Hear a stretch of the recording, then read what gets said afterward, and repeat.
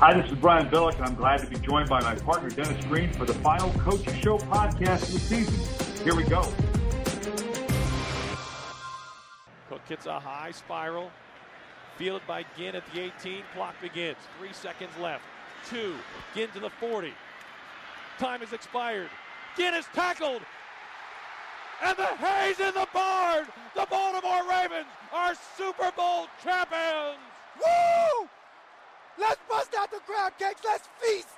Well, Danny, I think the game turned out to be the game that we all thought we would get, a 7-point or less Titanic battle in the Super Bowl 47, although it certainly didn't start out that way. No, it didn't. And I think that a lot of people picked the 49ers. I was one of them. So I was really surprised when the 49ers started somewhat slow, made some mistakes early, uncharacteristic mistakes. And the Ravens, I thought, started real fast and played extremely well, extremely confident. Yeah, it was a little surprising. I, too, although I picked the Ravens, only for the reason that I wanted to be able to fly home today and not keep me out of the airport. But I, too, think the 49ers are a better team. I had said all week long that I thought even though the Niners were a better team and would probably win 7 out of 10 games, that you only play it once. And I was a little surprised how sketchy they started. I think they were a little tight. I mean, to start the game, you and I have been down this a million times, Danny, but to start the game with a play that you've probably practiced for 2 solid weeks, you spent 2 or 3 days leading up to the fact that this is our opening play, and then to miss a line and have a penalty on the very first play, I think is very indicative of just how tight the 49ers were. Yeah, because that's the formation that you run the very first day of training camp. You got a slot and receiver to the wide side, and you both are in twins out there, and now you can't cover the tight end up because he's part of this pass pattern. And I think part of it, what it came down to, is that the 49ers had started slow before, and were very confident, I think, before that they could make that comeback run, and they did the exact same thing yesterday. They started somewhat slow, maybe because, they're still running 2 versions of offense. They're running the pistol and they're running the regular, and many times when do you use which one and how effectively are you going to use it? Yeah, and was the example also of the fact of the 49ers had them off the field after putting them on a short field because of the penalty that backed them up, and then they punted it. The Niners started basically at midfield, were off the field basically on a 3rd and 9, and then got another opportunity because of a penalty that now gave them the opportunity to take a shot to the end zone and get that first touchdown. So, but we have to give them credit. They were able to kind of regroup a little bit, all but after a disastrous first half. And certainly, as you said, you've got to give Baltimore credit. They came out aggressive. They mixed in the run and the pass. They didn't feel like they had to run the ball to get started. If Joe Flacco needed to get them started, that's exactly what he did. And their ability to come out, play loose, I think you saw it in the coaches.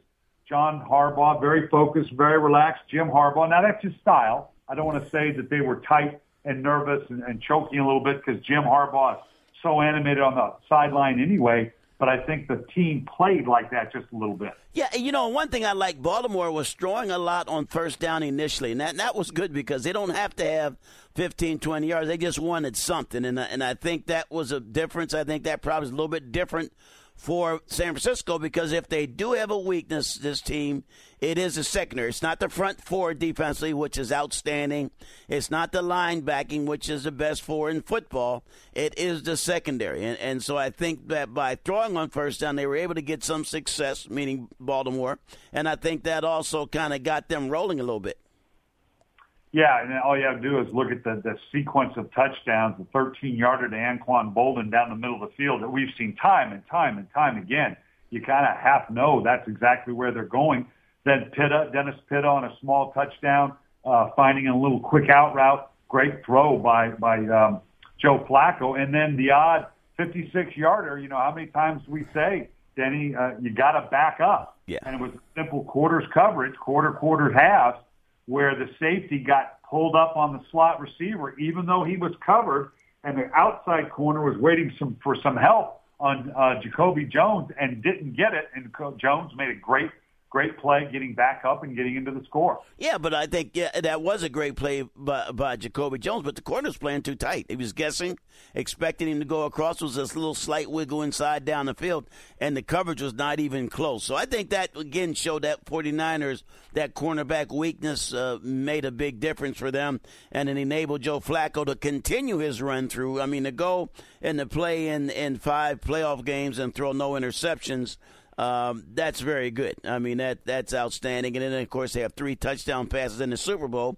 is what earned him the MVP, which Jacoby Jones could have easily gotten it because he did. They have 290 yards of total total yards, and that's a lot of yards. But Joe clearly played well, was very cool, very smooth, very confident, and played good, well, when they needed it, very well when they needed it.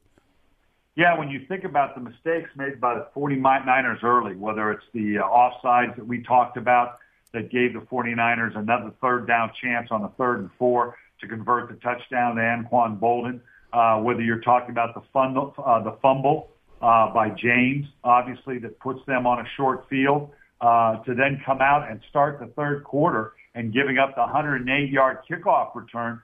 It doesn't take much to see just any one of those plays that you don't give it up by the 49ers in what was ultimately a very tight win, what was ultimately, any one of those plays you can see, hey, maybe the 49ers come away with the win. Akers kickoff to start the second half. Fielded by Jacoby Jones, 8 yards deep, brings it out of the end zone. Left hash mark 10, 15, 20, sheds a tackle, 30. Jacoby Jones midfield, he might, 30, he could, 20, no flags, he will. Go all the way, Jacoby Jones, 108 yards. The kickoff return is what drives you nuts. I mean, one of the 49er players had a tackle on the 18-yard line. That's where the tackle should have been made. You're on the outside. You get your head across. You don't slow down. You accelerate. He slowed down and then didn't try to get his head across on the tackle. So he did everything about – he was not blocked. He did about everything as about fundamentally sound as you possibly could and allowed them to Jacoby came flying through there. I mean, they said 108 yards in 11 seconds. I mean, that's flying. And there's only one way. You've got to be able to make that guy break stride and cut him off. And there was a chance to do that, but it wasn't there. And I think that made a difference. So really the 49ers could have been done right there because they had done so many things wrong. But they did come back and play well like they have in the past. They played with confidence, and Kaepernick made some incredible throws, very fast, lightning quick, laser-type throws that were very accurate, and they started making plays. And then what happened, Baltimore, of course, because they're not a super team, they look like a team that could lose, 6-7 games during the regular season. They start showing up a little bit and start showing some of those plays that they give up a little bit, inability to make a lot of big plays, lost, a defensive lineman. So a lot of things start going poorly for them, but they hung in there and made some plays at the very end. You talk about the missed tackle on the kickoff. I thought on the whole, particularly in the first half, if there was anything that distinguished the two halves defensively for the 49ers, I thought there was very sloppy open field tackling on the part of the 49ers in the first half that seemed to shore up in the second half. Yeah, they did. And, with a couple exceptions, particularly I think in the third and fourth quarter, they did a good job of, and I think emphasizing, hey, this is what's killing us. I mean, the 49ers were able to say, this is why we are down. This is what we did wrong. It was pretty clear cut to them. And I think if we improve on that, we can get right back in this ballgame. Ball will go down, held by it's a fake, and it's a direct snap going to Tucker for the 20. Far side, gets a block at the 15. Runs to the sideline, the 10. He gets as far as the 6. And he is shy of a first down, I think, by a yard. He picks up 8. It was 4th and 9. San Francisco will take over at their 6-yard line. Let's talk about the decision of John Harbaugh on a 4th and 9 on the 49ers 14. They're up 14-3, and his use of the fake field goal. People remember about mid-season when they played the Oakland Raiders. We talked about a very similar fake field goal that actually ended up scoring. Now, it was on a one-sided affair, and people were kind of critical of John Harbaugh for actually even running it in that situation. But obviously, John Harbaugh, former special teams coach, I have no problem with the decision itself because even though you're up 14-3, the idea being that if we don't get it, we're going to have them pinned down on the way the 49ers were kind of stumbling around. It was probably a decent risk.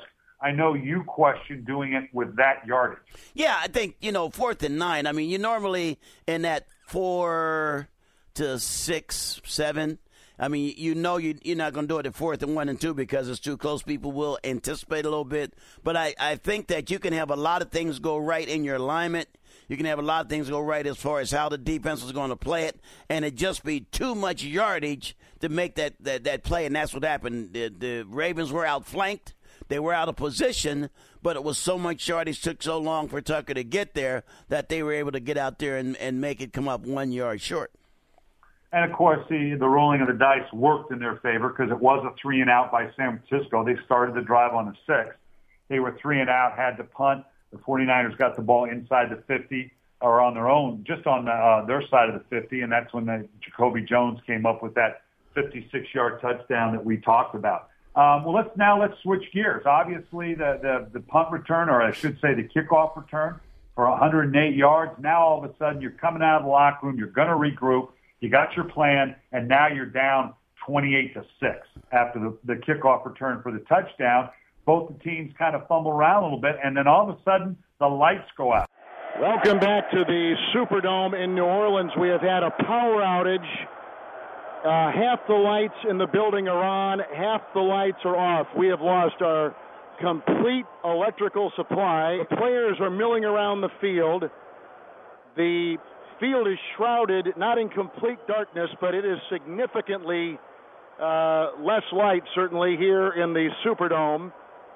And now the players are walking to their respective sidelines, and the scoreboards are out. The clock obviously is out. You know what? And that's something that you never think is going to happen, any kind of delay. I mean, we know, unfortunately, sometimes an injury will cause a delay, and you try to have your player stay in the game, and we all worry about injuries on a particular player if he gets knocked out or something along those lines. And when he gets better, we all feel better, and he gives us a thumb up, and we're off and running. But in this case, now you're talking about, hey, for the 49ers, look, we have a chance to get back in this now. We just gave this return up. That was a big mistake, but we can handle it. And later on the return, they did handle it. The next 2 returns, in fact, they handled it pretty well. But I think what it comes down to now is your players have to mentally stay ready, mentally stay focused. No one knows when the lights are going to come back on. No one knows the effect it's going to have. But I think the big thing the 49ers did was try to say, hey, this gives us a chance. In other words, they talked momentum stopper, whether or not it was or not. They said it would be a momentum stopper. They said that this would give us a chance to regroup. Those are the things that they were able to say. For Baltimore, they have to try to do the opposite. They have to say, okay, now look, we're hot, but we got to stay hot. Well, it's hard to stay hot. We're really rolling, guys. Don't let it stop us here. Now we're up. We have the lead. We have to put the finishing touches on. And in a lot of ways, who can say what the difference was. Momentum, the second half belonged to the 49ers. After the first half had belonged to Baltimore, except for that last series. Well, in the second half, it looked like what you and I had talked about, that clearly San Francisco now was playing like the team that is a better team. There's no question about it. But we all grew up in coaching knowing the old adage that the team, it's not the best team that wins, it's the team that plays best. And certainly the Ravens did that over the course of the game. But you have to be impressed with the way the 49ers now fought back. I mean, once the kickoff return put them down 28-6, you had to think, boy, this thing is totally out of control. And then Baltimore comes out and stumbles around a little bit. And then San Francisco goes on a couple drives in a short period of time, and not the least of which, Colin Kaepernick made some throws in that second half that just absolutely eye-popping in terms of his accuracy. Normally a strong-arm quarterback will force balls in, and a lot will be errant. But, boy, this guy's accuracy is just stunning to me. Yeah, it really is, and I think that what's surprisingly for a ball that has that kind of laser speed, it is not a heavy ball. I mean, there are some guys that really throw hard. As we know, Randall Cunningham threw the ball hard. It was a heavy ball. And I'm not saying you couldn't catch that heavy ball because the guys caught plenty of them, but it was a heavy ball. John Elway throws hard, a somewhat heavy ball. This guy's ball is a light ball. It's kind of surprising to see that rotation, the way it spins. He throws the ball like a lot of the touch passers, except it has quite a bit of velocity on it. Now, as we know, though, Baltimore contributed to this by, Ray Rice had a fumble. They had a roughing the kicker, which really I didn't think was a roughing the kicker. So they made some penalties that kept those drives alive. They made some penalties that gave the ball back to San Francisco, and they made some penalties that kept, Joe Flacco and, their offense from having a chance to be productive. Yeah, and the sequence obviously down 28-6, and then you turn around and you see San Francisco goes on a 7-play, 80-yard drive. They then get due to the fumble by Ray Rice, the punt return by Ted Ginn. Now all of a sudden they're able to drive and drive it into the end zone. Then Baltimore again stumbles around, and then San Francisco comes right back. Goes 4 plays with the 8 yards that just all of a sudden set up. Now all of a sudden we're looking at 28-23. But at that point, then you now have to be impressed with the way Baltimore was able to regroup, up 28-23, but the momentum clearly going the entire way of the San Francisco 49ers. And they put together a 12-play, 42-yard drive that it only yields a field goal, but still, all of a sudden now you got that scoring differential. Right, and you were able to stop it. I mean, you put that, and that was a big difference because it was putting the pressure on the 49ers and how they had to score and the chances that they had to take, because they did lose that when they got that 3 points, and they got another 3 points. So I think that Baltimore did a great job of fighting back, and made some tremendous plays to get that game and to take the momentum back. It's very hard to stop a team who has momentum, but Baltimore was able to do that. And then San Francisco, to their credit, again, now here you fought your way back. You think you're right there with it, and then you let Baltimore go the length of the field, but then San Francisco turns right around, and they go 5 plays, 76 yards. They do try a 2-point conversion, and I thought that one I think they had the right call on. They had Randy Moss on a slant. They're obviously figuring that they were going to overplay the fade throw to Randy Moss. Ed Reed came off the edge. I thought that was maybe the one throw that Kaepernick maybe panicked a little bit and threw it out a little early and a little flat. Yeah, you know what, and I think the whole team, that they did not seem that they understood the importance that we can actually tie this ball game right here. I mean, it just was not one of their better plays, and put them now in that point where now you're down by 2. A field goal means we're down by 5. You know what I mean? Another field goal means we're down by 8. We kick a field goal, we're down by 3, and that was the difference then at the end of the game. They were down by 5. Baltimore was able to take the safety to mean that, okay, the clock was in Baltimore's favor, so they were able to use it, run it down, and then decide to take the safety, which took the lead from 5 down to 3, but only enough time to return a kickoff after the safety and give the game to Baltimore.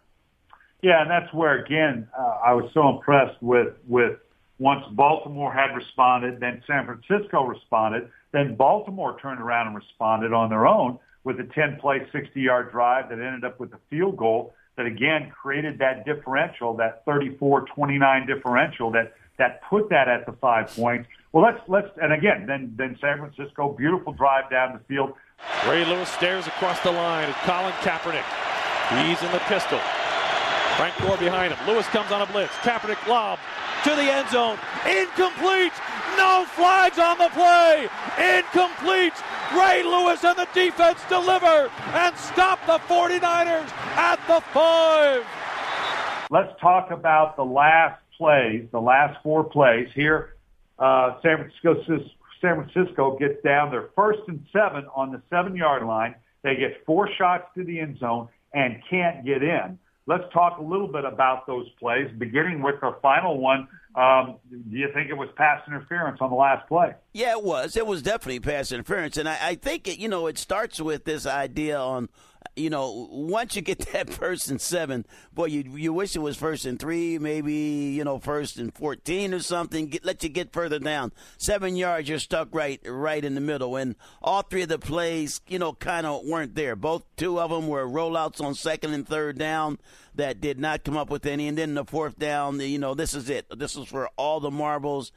There was I like to call it grabbing. I fought with the league for years and saying holding isn't descriptive enough. I think we all know holding. You hold hands with your girlfriend or your wife or something. But when you grab somebody, then that is an act that you're trying to get away and they're trying to grab you. And I think that's what they should have called. That was grabbing. It should have been called. You know what? I think people say a no call. A no call is something that accidentally happens when you actually grab a guy. It was very poorly played by the Baltimore quarterback. He should have never tried to play what could look like the last play of the game that way. He should have known it was going to be called when he started grabbing. It's one thing to interfere, but it's another thing to actually grab a guy, hold on to a guy, try to prevent a guy from running.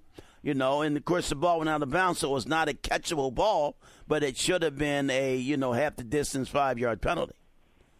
Well, and I'll question two things. First, I agree. I think it was. I think if that happens during the regular season, if that happens earlier in the game, I think you get a call.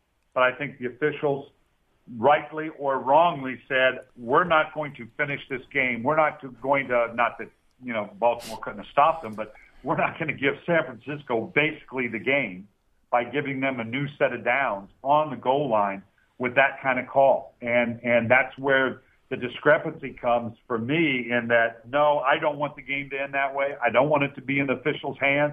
But at the end of the day, if he held, or as you say, grabbed, then he grabbed. I guess the other part for me is, and I love Michael Crabtree and the skill set he brings, but I don't know. If I'm going to throw a fade route, I got Randy Moss on my team, the greatest leaper in the history of this game. Don't you kind of give Randy Moss a chance to make that play? Well, Randy was to the short side of the field. He threw it to the wide side of the field. There's no doubt about that. Kaepernick has, I don't know if he completed any touchdown fades all year. I think the question may be one from the 4 or 5 yard line, but I don't think any touchdown fades, and so I don't think it's something that he's that accustomed to doing.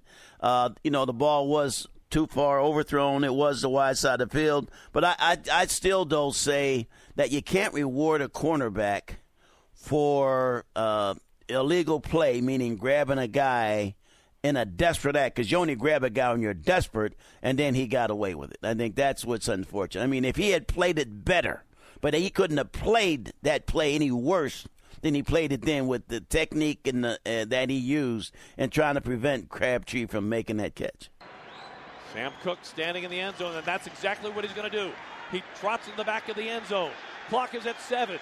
Cook running around, still on his feet, and finally chased out of bounds with 4 seconds left on the clock. Hugh called it. Sam Cook alertly burning 8 seconds off the clock, and now the Ravens will have a free kick. Well, let's talk about the use of taking the deliberate 2-point safety and the thought process you go through as coaches. It's to me obvious, and it works. So we go by our coaches' show motto that if it worked, you're a genius, and if it didn't, you're an idiot. But let's obviously talk it through with a 5-point differential.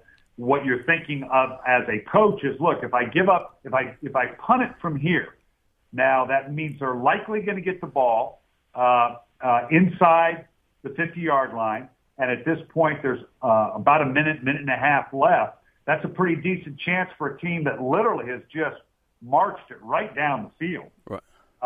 And just moved it down into scoring position on us. Instead, I'm going to take the safety. Yes, that makes it a 3-point differential.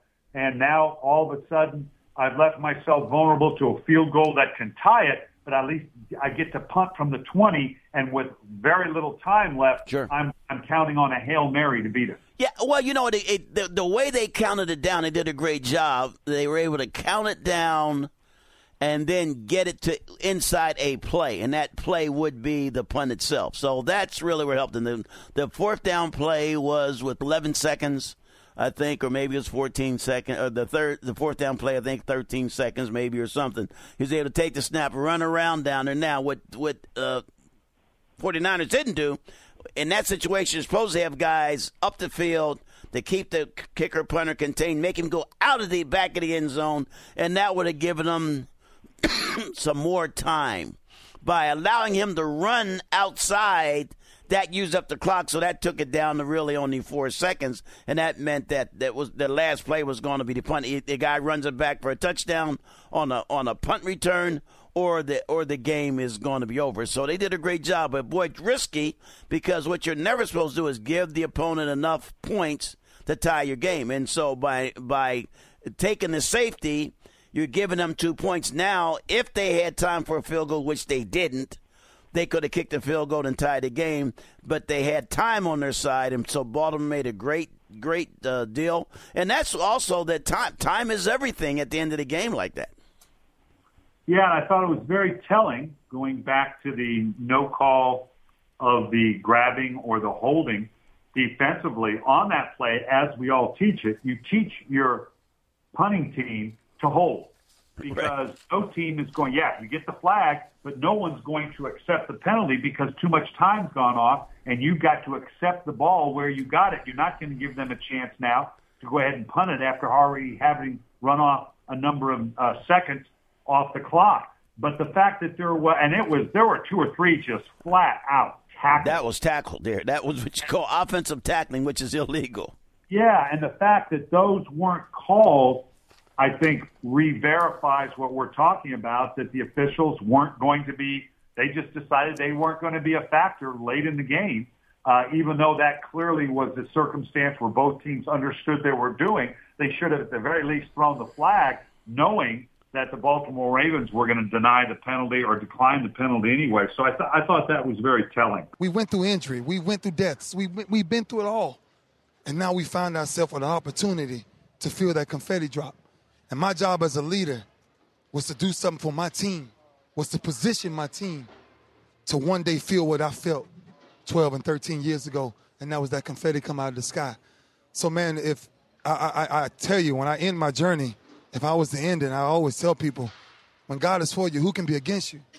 Because if you believe in what you believe in, hold on to that faith and just spread it throughout your team. And I did that, man, and that's why I just take my hat off to my team. Awesome.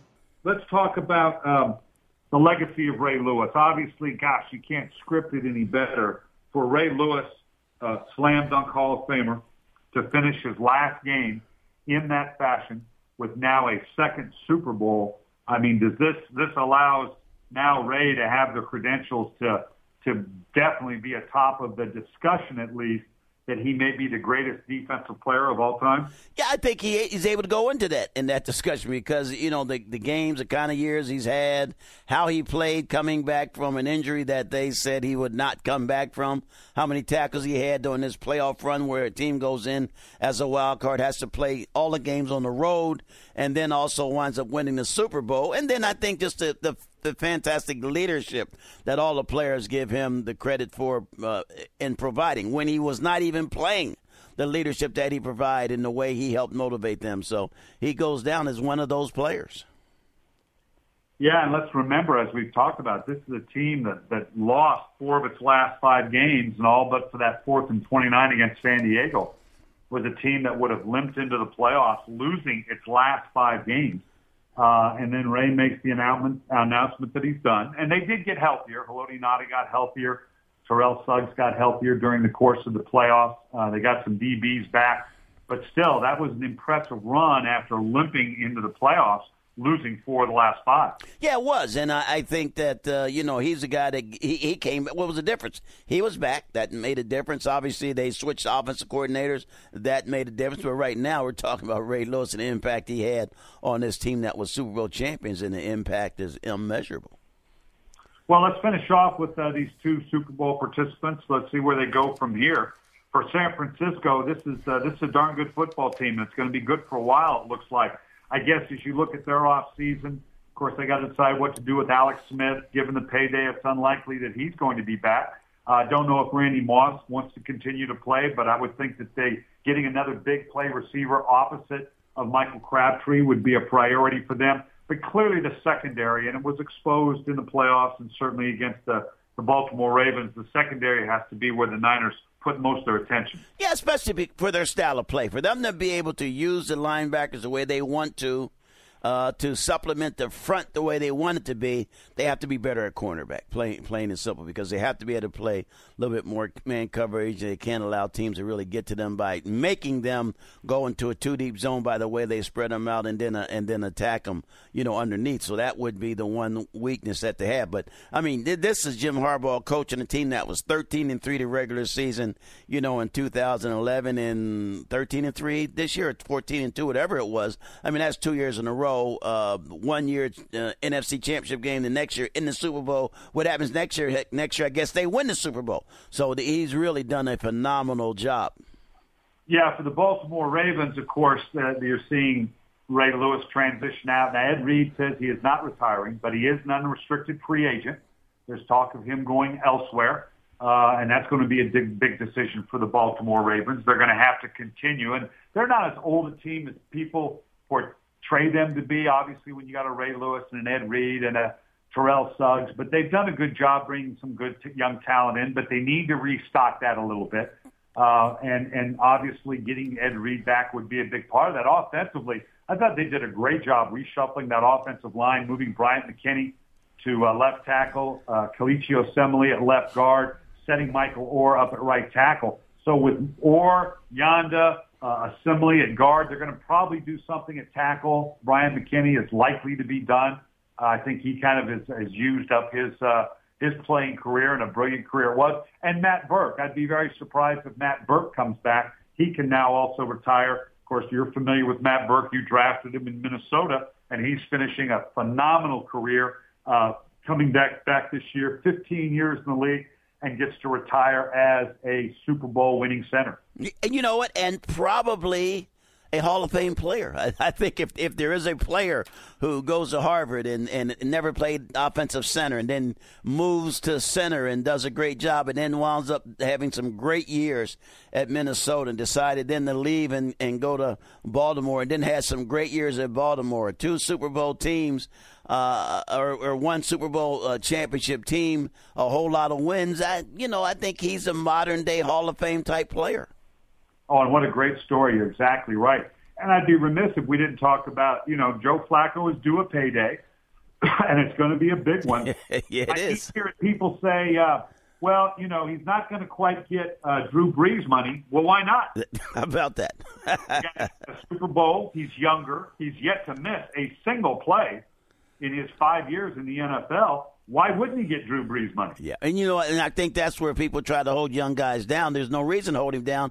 He's earned his spurs. I mean, he's brought a team back.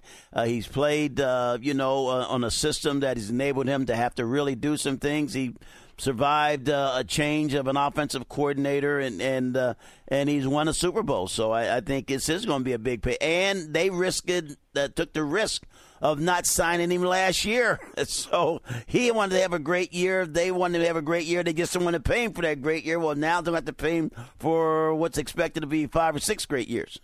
There was a great story in the Baltimore Sun about how over the summer when the Ravens were trying to get it done, and I think they put $16 million a year out there, forget whether it was a 4 or 5 year contract, and he turned that down, and he went and met with Steve Bisciotti, and of course Steve Bisciotti is going to support Ozzie Newsome and Pat Moriarty, their cap guy, and basically told Joe, look, tell you what, Joe, you go out and have a heck of a year, you go win the Super Bowl, and then you can come back in here and pound on my desk for that payday. And Joe laughingly said, well, I'll see you on Monday. I'm going to bring my sledgehammer in here because I got a pretty good pound. I'm just going to do what you told me. So that is right. I think he'll be pounding today. The parade. When's the parade? Tomorrow? The parade's tomorrow. He'll be pounding on the desk today. Yeah, you're exactly right. Well, finally, I want to end up with just a list. I think a great list of awards. MVP, Adrian Peterson, he and Peyton Manning, you can't go wrong. Coach of the Year, Bruce Arians. That was an incredible story. And, of course, Bruce now having the opportunity to be the head coach of the Arizona Cardinals. Rarely is an interim coach of the year. Normally, interim coach means you're taking over for a guy that didn't do well, and it doesn't go well at all. Bruce Arians was taking over for a coach who had leukemia. He stepped in, did a great job, led the team to the playoffs. So I agree with that coach of the year. Defensive player of the year, J.J. Watt. You know, he's a guy that is almost reinventing how a guy can be a big guy but can also run, rush the passer, do the sacks, but also can defend against the run. Yeah, and RG3 was Offensive Rookie of the Year. Luke Kuechly was Defensive Rookie of the Year. And Walter Payton, Man of the Year. Jason Witten, a great award. I love seeing that award because it just underlines how much these players do on their own. We keep hearing about the knuckleheads all the time. It's great to hear about players like a Jason Witten that does so much for the community. And the Comeback Player of the Year, you knew if Adrian Peterson was going to get the MVP, then Peyton Manning was going to get Comeback of the Year and vice versa. Absolutely. And I think that's the right way, too. I think Adrian, with the way he played, is the MVP, and I think then that means Peyton would have to be the comeback player there. So I think they got it right. Well, that's going to do it for the Coaches Show podcast. You can download the Coaches Show podcast from iTunes or go to NFL.com/podcast. Thanks for listening, everyone. We will see you next season here on the Coaches Show podcast.